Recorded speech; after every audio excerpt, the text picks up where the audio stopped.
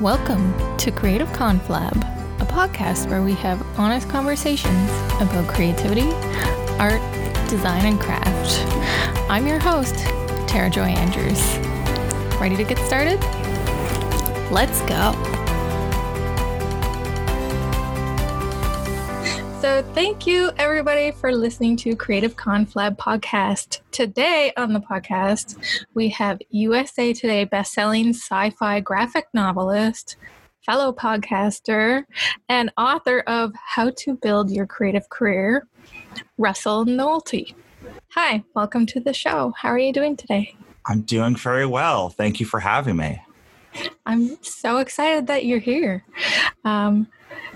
I like to start each episode on a positive note. So can you share something with everybody that's brought you joy lately?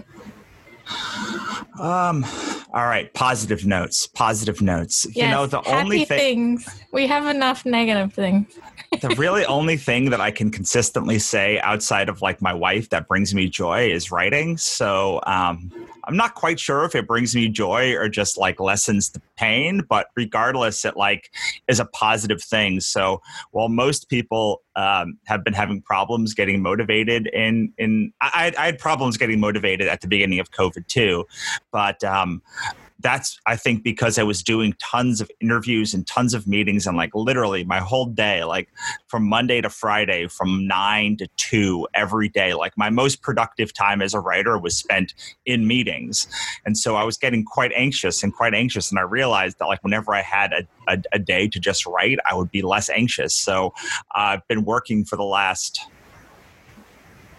4 months, into March, April, May, June, 5 months to really reclaim my time. And so I took back it like sort of one day at a time. And last week was the last time that I like had a really busy Monday. And so now instead of just doing every podcast interview that like comes across my plate, I'm quite picky now. Like I want to make sure it aligns with the things that I'm doing and the kind of audience that I'm looking for. And so I'm quite happy both that I've been able to finish books, and I finished my 4th book this year as a writer.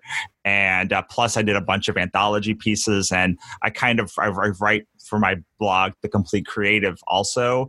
And so I've done quite a lot of creative stuff recently, but I also just like, I'm very happy that I have been able to sort of reclaim my time and bring back my time for writing, which is, I mean, it's where I make most of my money and where I should be spending most of my time, so that I was doing like 100 interviews. I did 100 interviews in the past few months, and it was, oh my goodness, just a lot. And I'm very happy that I've been able to sort of go back into my cave and just I'm starting a new book tomorrow and start writing again. I feel similar in that when I'm producing and creating and in that creative flow, that's when I'm at my happiest. And thank you for making Creative Conflab one of your selected few. That means a lot to me.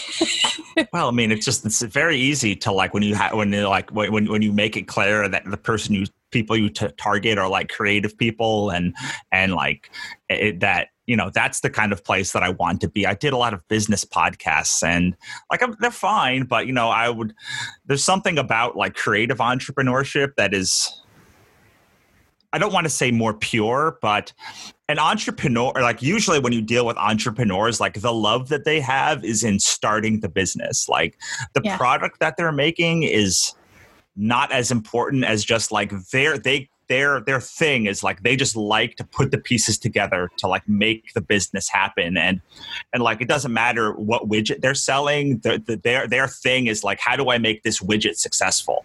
And with a lot of creative entrepreneurs, or some entrepreneurs of all types, like the thing that they want to sell is very important to them. And, you know, I find that while I can talk about like whatever business, like I have friends who, you know, own car washes and car dealerships and like cybersecurity firms, and I'm like, that can't be the thing that you love. Like, you just can't. That can't be the thing. Maybe the car dealership, but like, you can't love like washing cars. Like, that's just not like, I don't believe that is like the thing that lights you up inside.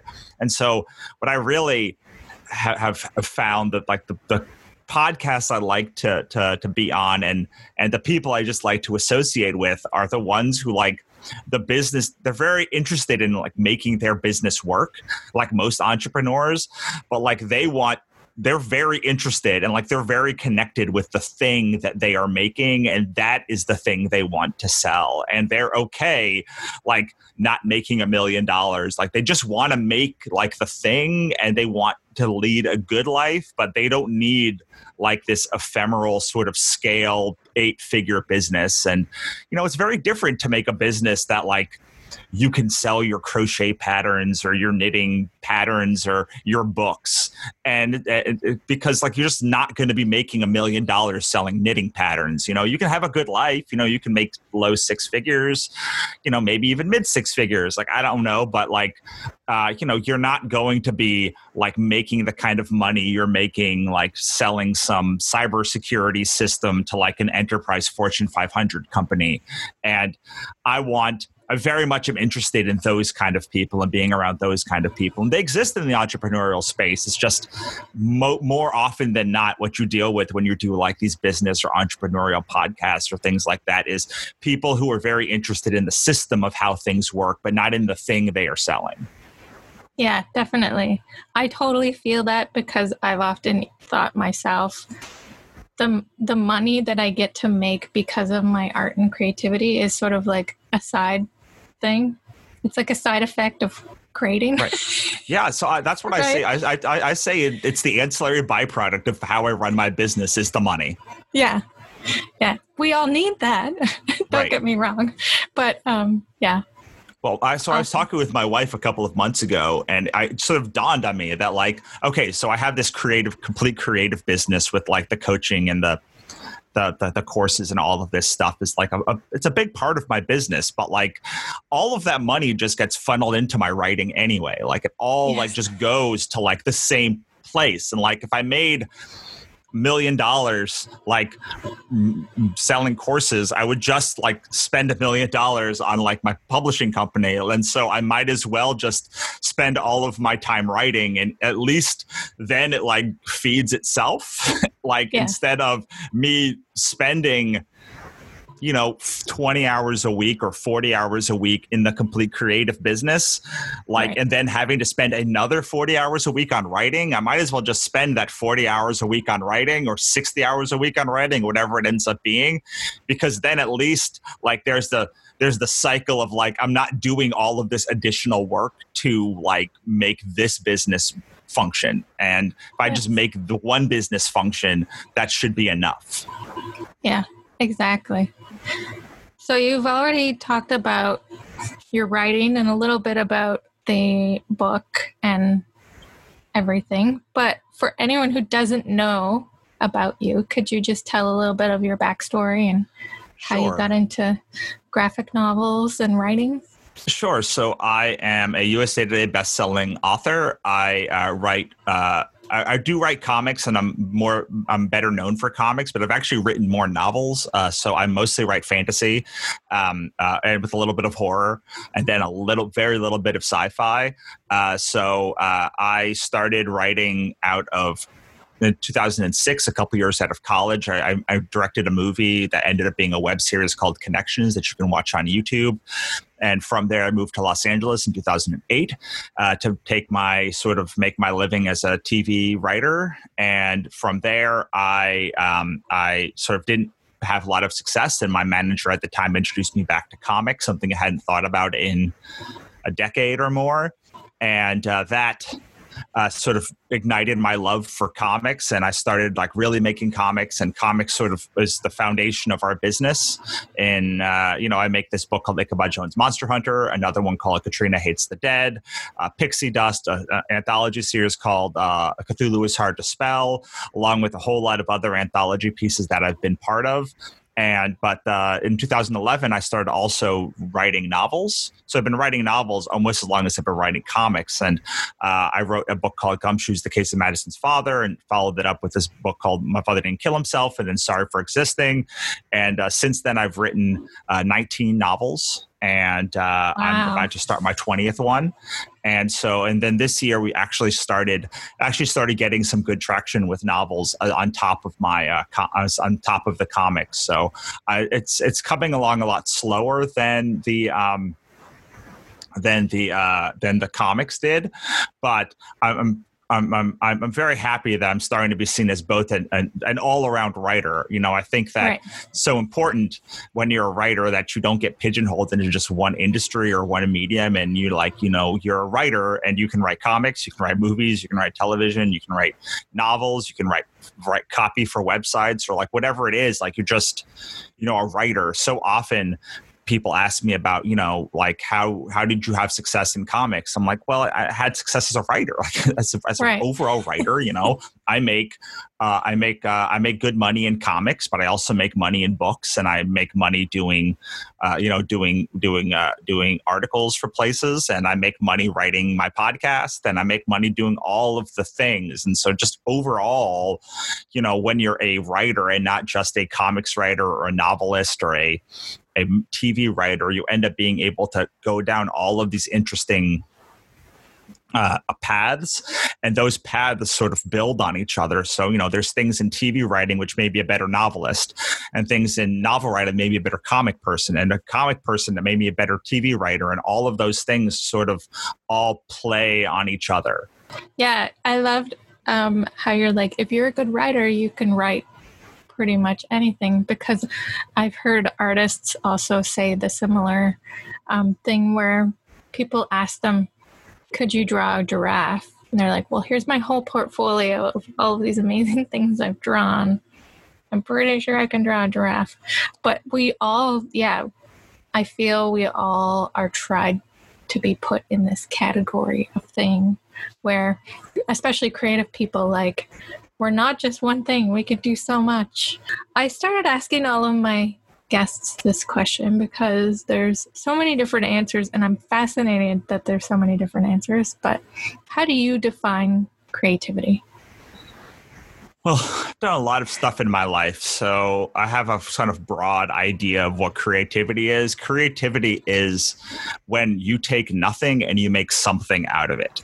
I love that. So, like, I think that there's a creative spark when you're doing coming up with something in a new series, or when you are building a business from scratch, or like there's a lot of different ways for creativity. But at the thing, it's that moment where you have nothing and then something comes from it.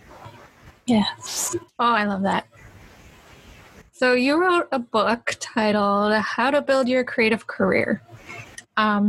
What motivated you to write that book to help creative people in business? Well, so I had a podcast called The Business of Art many, many years ago. And from that, I learned, I had interviewed dozens of creative people, plus it was like sort of my own struggle too, and like my lessons and all sorts of things. And from there, I kind of developed the framework of what is important to build a creative career. And the book was sort of my way to frame it so that like other people could follow it in a simple way. So there's a lot of people would ask me a lot of questions about like how you do this or how you do that, or like if this is important, if that is important, if this other thing, and so I wanted to sort of do an overview of, I'd done by that point over 100 episodes of my podcast, and I had just grown my business to, 6 figures, and I'd had a lot of success. And it was sort of my way to say, okay, I've broken through somehow. And like, how do I codify what it takes to break through? Break through. A lot of my work in the Complete Creative especially is this idea that like I want to document every step of the process, especially because it's been years since I broke through. I've been a pretty successful author since 2017. The kind of author that like can survive well on his authorship work.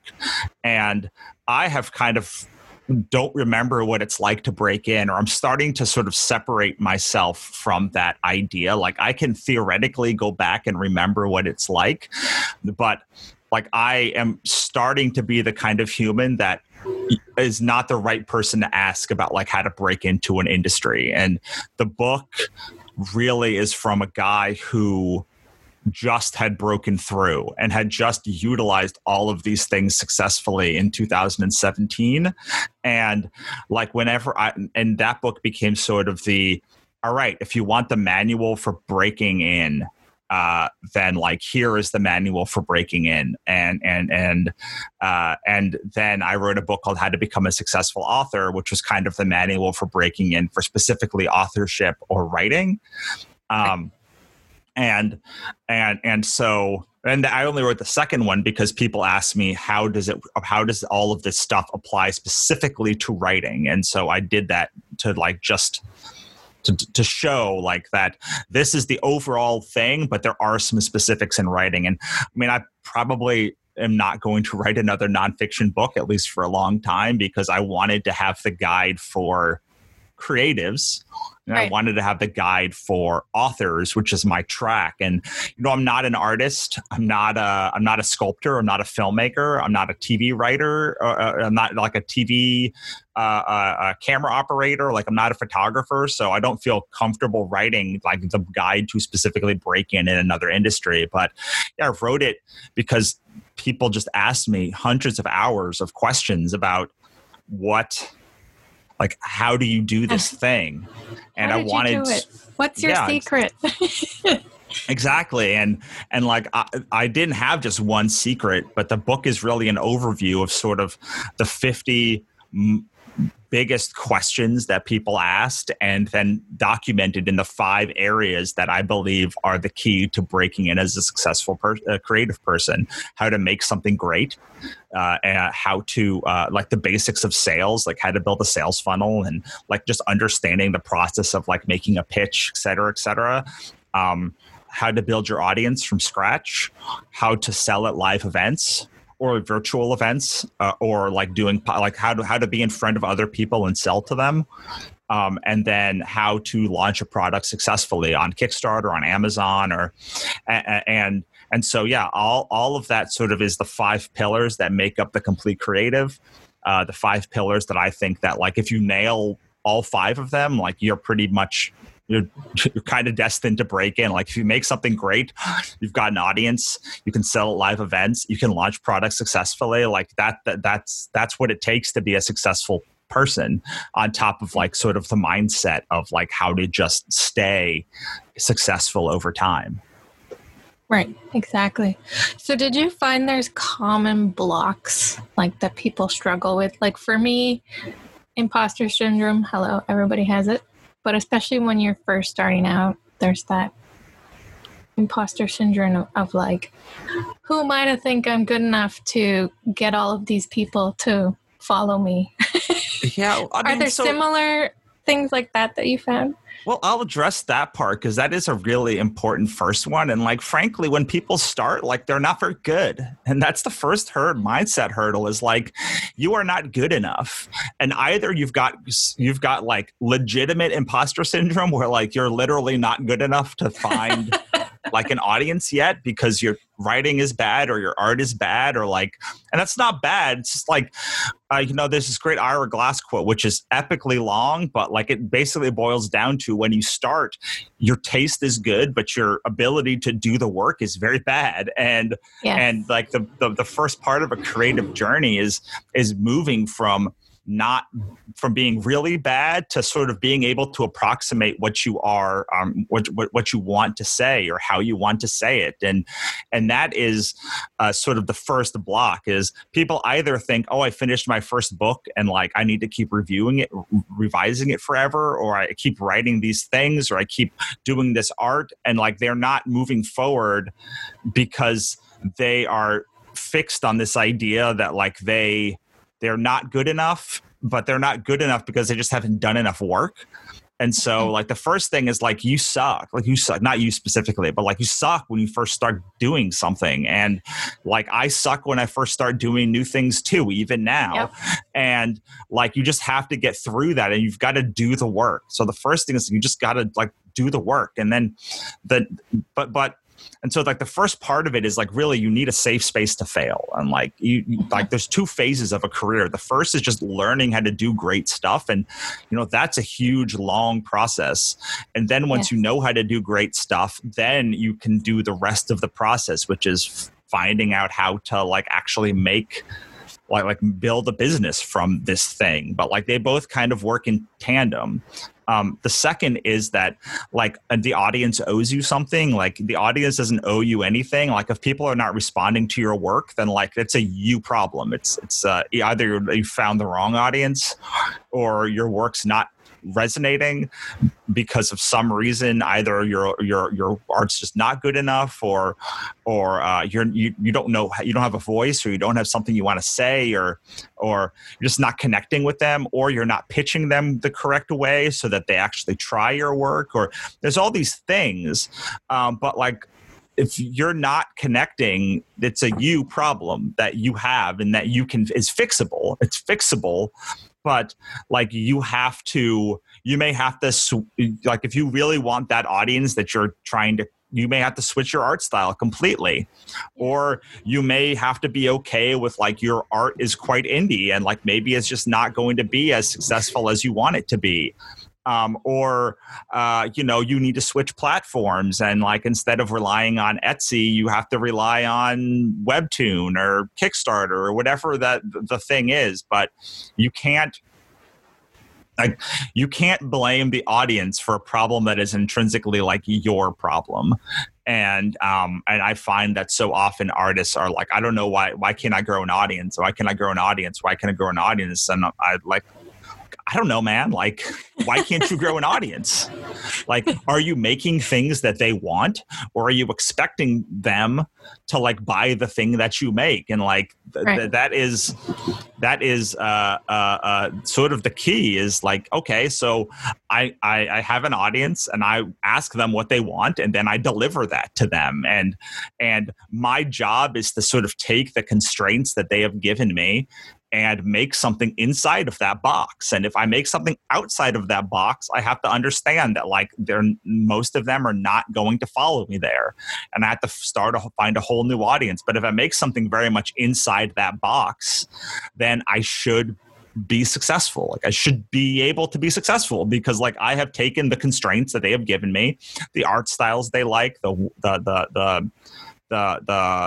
stories they like, the characters they like, and I've made something for them. And now if you're like really making something in tandem with your audience and then they don't buy it, well, like then we have a real problem because the third problem is that an audience doesn't actually say the thing that they want. They say the thing that they think they want, but it is your job to take the thing and then interpret it to like through the lens of what they are saying, and saying, you're saying you want this. Is this what you mean? Is this what you mean? Is that what you mean? Is this other thing what you mean? And a lot of art, a lot of a creative career is taking what people say and then iterating on it until you actually find out what they mean. And sometimes they will tell you what they want, and then that will actually be what they want. But most often, like what they say they want and what they actually will pay for and will buy are two different things. For instance, I have been told to make prints for years, and every time I make prints, they bomb. Yes. Every time. Every single time. I have never done prints where they did not bomb. And so I have just stopped making prints. When people come to my table, I tell them, like, they don't sell. And look, people will be like, I'll buy them. And then I'll literally have it at my table. And that same person will come by and not buy it. And I'm like, so you have to really be able to sort of take what someone tells you that they want and then be able to interpret what they actually want from it. And once you can do that, you kind of unlock a whole nother level of stuff that like, because usually what they're saying is like, I like these artists, but I want you to kind of do this thing, but like in your own way. And you kind of don't know what your own way means when like, okay, so like this, do people like this because of the animatedness of it? Do they like it because of the cuteness of it? Do they like it because of the colorful paletteness of it? And that is the sort of work that you have to do, because it's not just translating, oh, I really like Tokidoki, let's just do this thing but with in a Tokidoki style.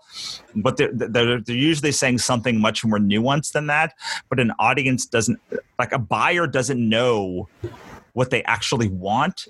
They may know what they want, but they don't know how to express it. Like, they're not creative people. Like, they're not advertising gurus. They're not like, they're just normals, and like they don't have the breadth of information that we have to say like, your story structure really sucks at this, like your cliffhangers are bad, they don't have the sophistication that like we have. So we have to sort of take that and run it through filters that we design for ourselves, and then put that into use in what we make and how we make it. You're speaking my language, because as a graphic designer trying to work with people doing branding and logo designs, yeah, they say, well, they want this. They want X. Their business is X. But really, it's Y. And so, yeah, you have to you deliver Y, because that's what they actually need.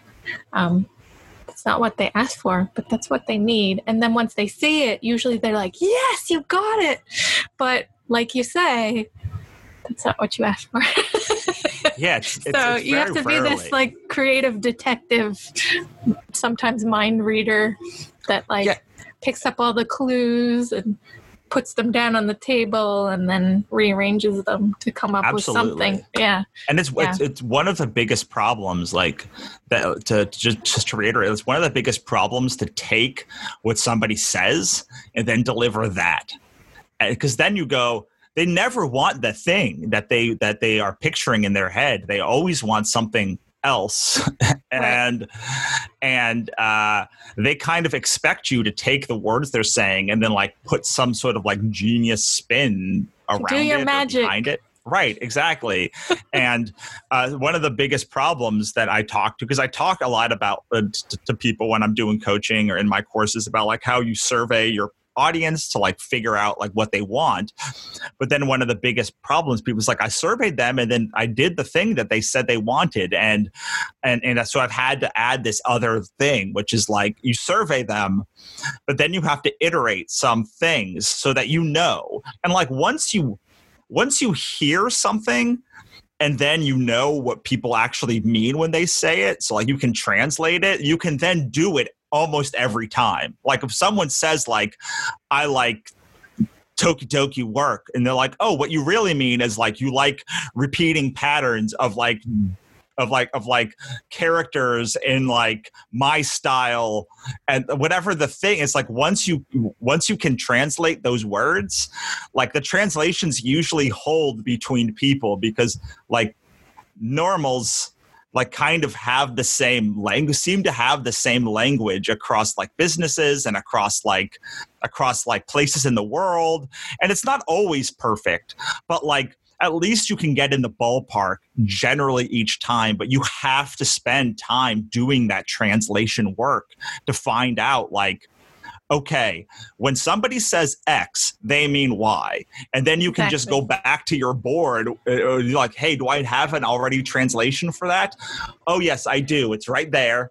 And like they said these three things, so they probably mean this is what they mean at the end. But at the beginning, you don't have that board of translation. And unfortunately, my translation board is different than your translation board. Like what they say to me, they could say the exact same thing to you and mean something completely different. So we really, like, this is the problem, a huge problem with creative work is there's no way to universally translate what someone wants when they say this one thing. Even the same person will mean something totally different depending on who they're talking to or what they're looking for in the style. And like, so, and also what you deliver to them. So like if you're doing a branding design or you're doing a commission, you're looking at like one piece, and that's a lot different than translating in a comic, because now you're not like, it's not one piece. It's like art on every page and colors on every page and writing on every page, or a novel, or like, so even somebody who's talking to me and talking about like a pin versus a book versus a comic, they're meaning different things depending on like the medium that even I'm working in. So it's a very, very specialized thing, and it can be very, and it's very frustrating until you have that language that you can use to talk with people and that translation, and then it becomes a lot easier. It's still hard because you still have to take that thing and iterate on all of the potential possibilities in there, but at least you're probably going to get in the right space and the right zone if you have those translation guides in place. Yeah, definitely. Thinking about creatives, I know something they also really struggle with is their confidence and to share their work and then ask a fair amount of money. I know most creatives undervalue what they do, so they're like, I'll do it for X dollars, which is usually 3 to 4 times less than they should ask for. Yeah, that's absolutely true. So, yeah, I mean, I don't really work with service-based people a lot. I work with mostly product-based, and it's a lot easier to be able to look at different products and say, well, this is $10, and like my product is, so like the product range is $5 to $20 for this product, and so I am going to charge at the higher end or on the lower end or like whatever the thing is. But I always think that it's important. I mean, and the reason it's easier with products is like they exist out in the world. Like it's harder to find what someone's commission rate is for something because they're tangible. You can relate to them. You know what a book is and how much a book should cost, right? Right, exactly. And like my books tend to be on the higher end of what people will pay, but they also are on the higher end, I believe, of the goodness of that. And so, but like with services, it's a little bit harder because like there is this idea of like what you will pay, but like it's not really, doesn't matter what someone was willing to pay, it's what they'll get out of it at the end of it. So, for instance, you talked about graphic design, like people vastly undervalue a logo, like a logo, because when you're starting a business, especially your first business, like it's hard to conceptualize how important your logo or mascot is. Like it's hard to conceptualize like that it will literally be the thing that like everybody sees forever for the entirety of your business. It's going to be called this, and like and this is going to, and the logo design is going to be, and yes, of course you can change a logo, and people do often, and often like big brands will change their logo like yearly or bi-yearly or every few years at least, but sometimes with negative reaction to their audience because it's not in line with, as you say, outside your box. They try to grow too fast and the audience is like, whoa. Right. I don't like that. Yeah, absolutely. But like when you actually think of like how important a logo is, like when you actually have done, so I've been doing this for 5 years, and like I look at Melissa, our bee mascot, and who's in that drawing right behind me, and I'm like, she's literally on every book we've ever put out.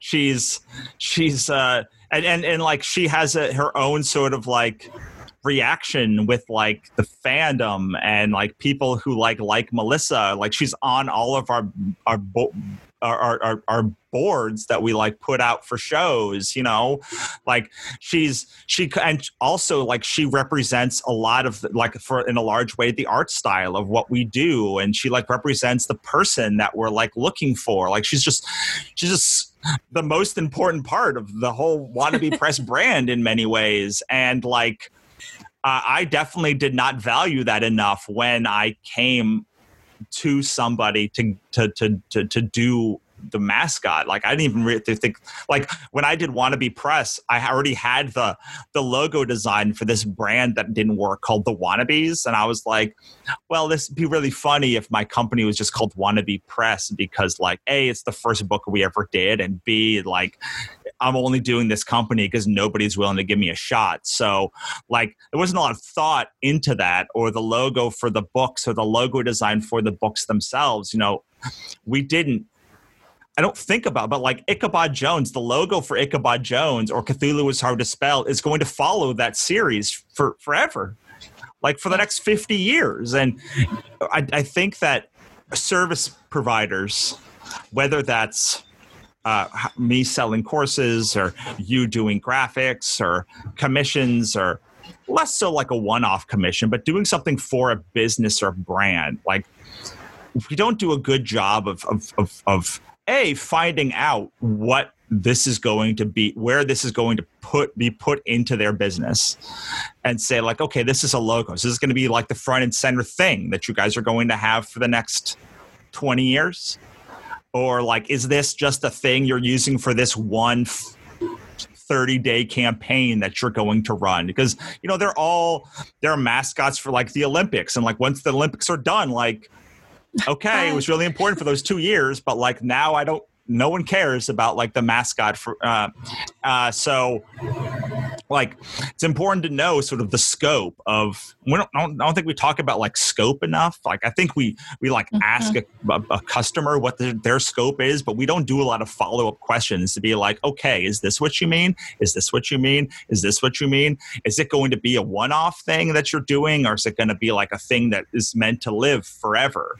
And like the more important something is, the more iteration you should be doing on it first. As a graphic designer, as like the artist, you should be like, look, like we're going to have to do a lot more iterating, because this is like the front and center thing for your business, as opposed to like something that's just going to go on one flyer one time. It's like, all right, if I'm like close with like, I'll give you 3 iterations of it, and then like one of them is going to be good enough because like it's literally just for one promotion you're going to run.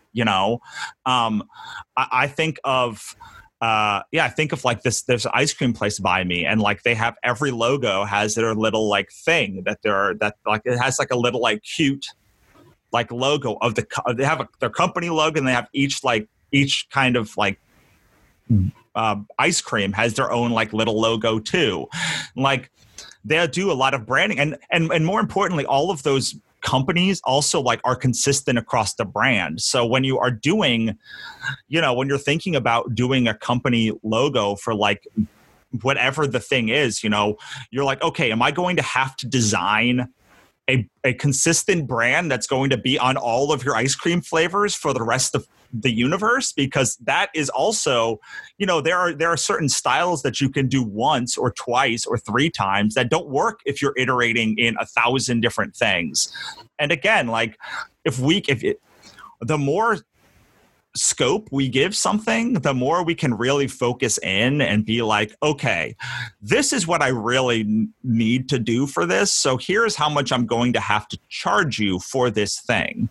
And like, look, I'm willing to lower my rate to like do less than this, but like this is your company, and like this is like the rest of your life. Hopefully you'll be in this company, and so you really should like spend some time on it. And like that means more time means more of my time. I also think that like there's multiple things that you're doing in your business, right? And like most people just say $50 of my time is worth X, or like an hour of my time is worth $50 or whatever. But it's actually, so there are these little admin tasks, right, that we all do, and like they're worth like $5. they're like $5 or $10 or like whatever. They're like minimum wage tasks anybody can do. And so like maybe you can't charge a whole heck of a lot for that time because like, the amount of people who can do it is a lot. And then there's this sort of technician time. And like, I like to say like $50 an hour is a good amount to charge for like the technician actually drawing the thing time. But then there's this other thing, which is like the strategic partnershiping, like the thinking of the brand and design, the overall like sketching of the ideas and all of this stuff. And like that is worth $500 an hour. And because like you're now like thinking about the strategic way that you work. And this can be done when you're thinking about your own time and trying to be like, well, how do I get to do less of the BS time and more of this like strategic planning time? But can also be brought to bear when you're planning like a pitch. It's like, okay, this is going to take 2 hours of my sketching and like thinking about the brand as a whole. And like that's worth $100 an hour. And then I'm going to spend 6 hours drawing out ideations. And like that is $30 an hour. And then like I'm going to have to fax them some BS stuff. And like that's $15 an hour. And like then when you go in and you can say like, well, why is this so expensive? Be like, well, here is like, my time is not just all worth the same. Like right. I could find somebody to like go and draw if I give them the sketches, like, and so I don't charge as much for like the things that like I actually have to draw, because once I have the style and the tone and you agree to that part, then like I'm just like doing the work, and like so I don't charge as much for that. But like it's going to take us 4 hours to like just figure out what the tone and the style and all of this stuff is. And like that is the zone of genius. That is the Tara Russell zone of genius time. And like that is the reason you're hiring me. And like if you want that part, then that is $500 or $200 or $100, whatever. That is the most expensive time. Like that is why you're hiring me. Yeah. The rest of this thing other people can theoretically do. Like I can go and find a talented art school person to ideate 50 ideas from this sketch. But like to get to this sketch is the thing that only I will ever get to. And right. That is, so I don't know if that's like, that is a way that I would think about it if I offered more services of that, like different pieces of my business and different things that I do are worth different amounts. And depending on how much of a client needs of each of those 3 sections is what I'm going to be charging for that. Yeah. Everything is like changing right now. And from one creative to another, I was wondering if the shift in how overall business is being approached and thought of, do you think it'll have a positive outcome on creatives in business and everything that they do? I don't know. So, Damn it, I was hoping you would be like, yes, and we're all going to be awesome and amazing. Well, I think we definitely are in a place where people appreciate art more. Like they appreciate that, like the thing that kept them sane is like Netflix. Yeah. But there's a difference between appreciating art more and being able to charge more for it. And I think that while we are, people understand the importance of it, we've done either no or negative correlation to the value of that, because Netflix is really important, but it costs $10. So for all you can eat. And so like what I worry about, or like same thing with Kindle Unlimited, like, it's like what I worry about is people are more reliant on art than they have ever been, but they are not willing to pay more for it. And they may even be willing to pay less because they're like, dude, I have Netflix for $10. I'm not going to pay this $5 for just one book when I can go on Netflix and binge for like as much as I want.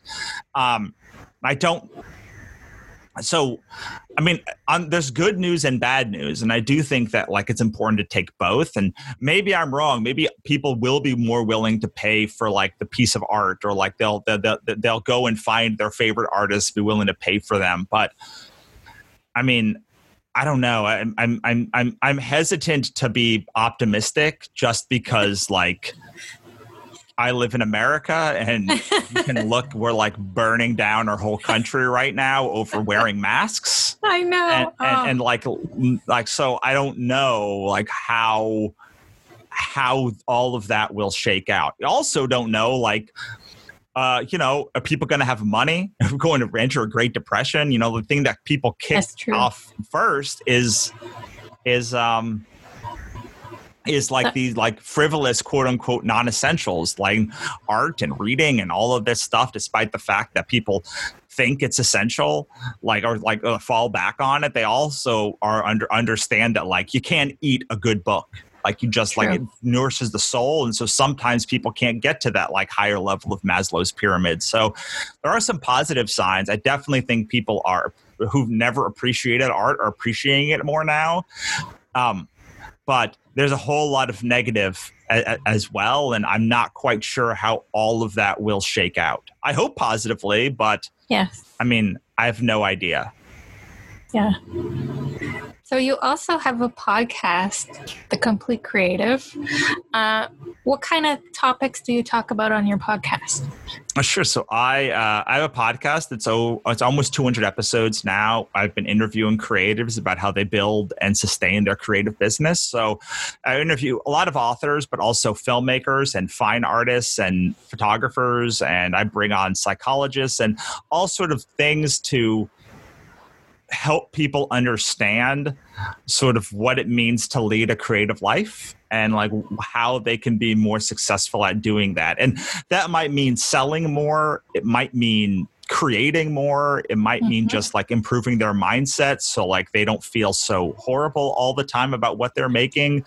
I try to sort of break up the show into sort of creating and business and all sorts of different stuff depending on the artist, and then dig deep on things that I think that can be helpful for a creative to lead a more successful, and I don't just mean money in that way, but just more successful creative life. And in this COVID time, I've really seen that like a lot of the problem is in creating, like just like getting the mindset to actually create and get to a table. And so, that could be the more success that you find in the show. It could mean finding your audience and like becoming more successful and like being able to sustain an audience.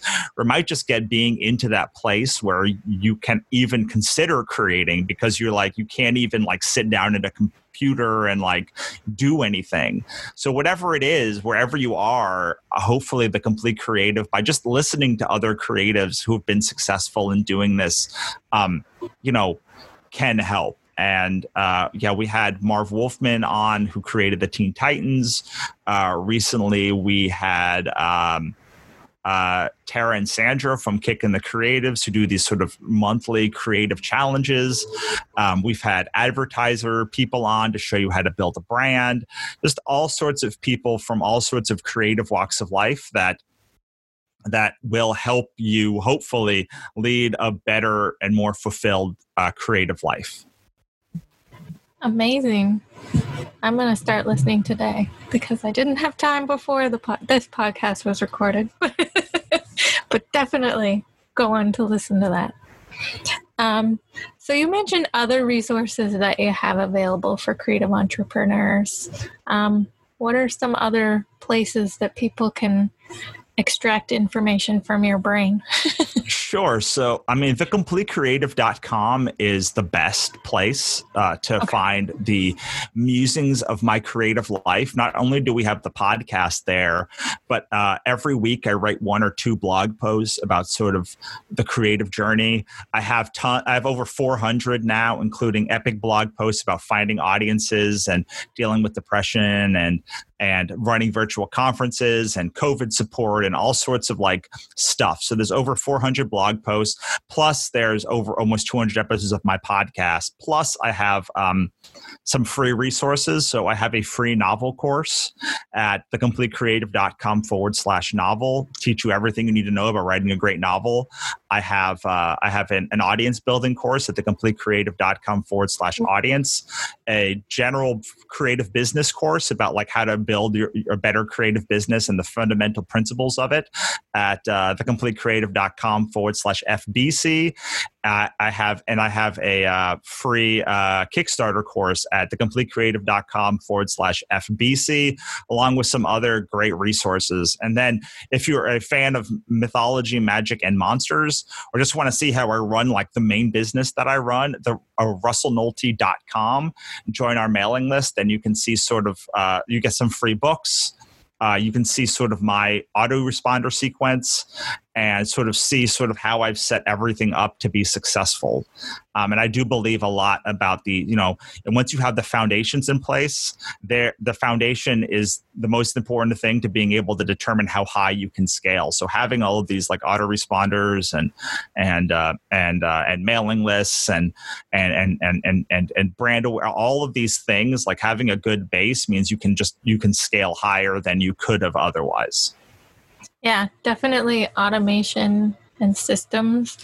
The less you have to do yourself, the more you can just do the creative stuff, which Absolutely. is what we all want to be doing, right? We don't want to be doing all those,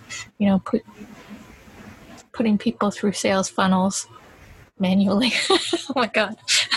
No. Yeah, and that's the great thing about email is you just like set it, and then you forget it, and then like you put people in there and it does the work for you if you've done it right. So that's definitely what I'm trying to do as much as humanly possible.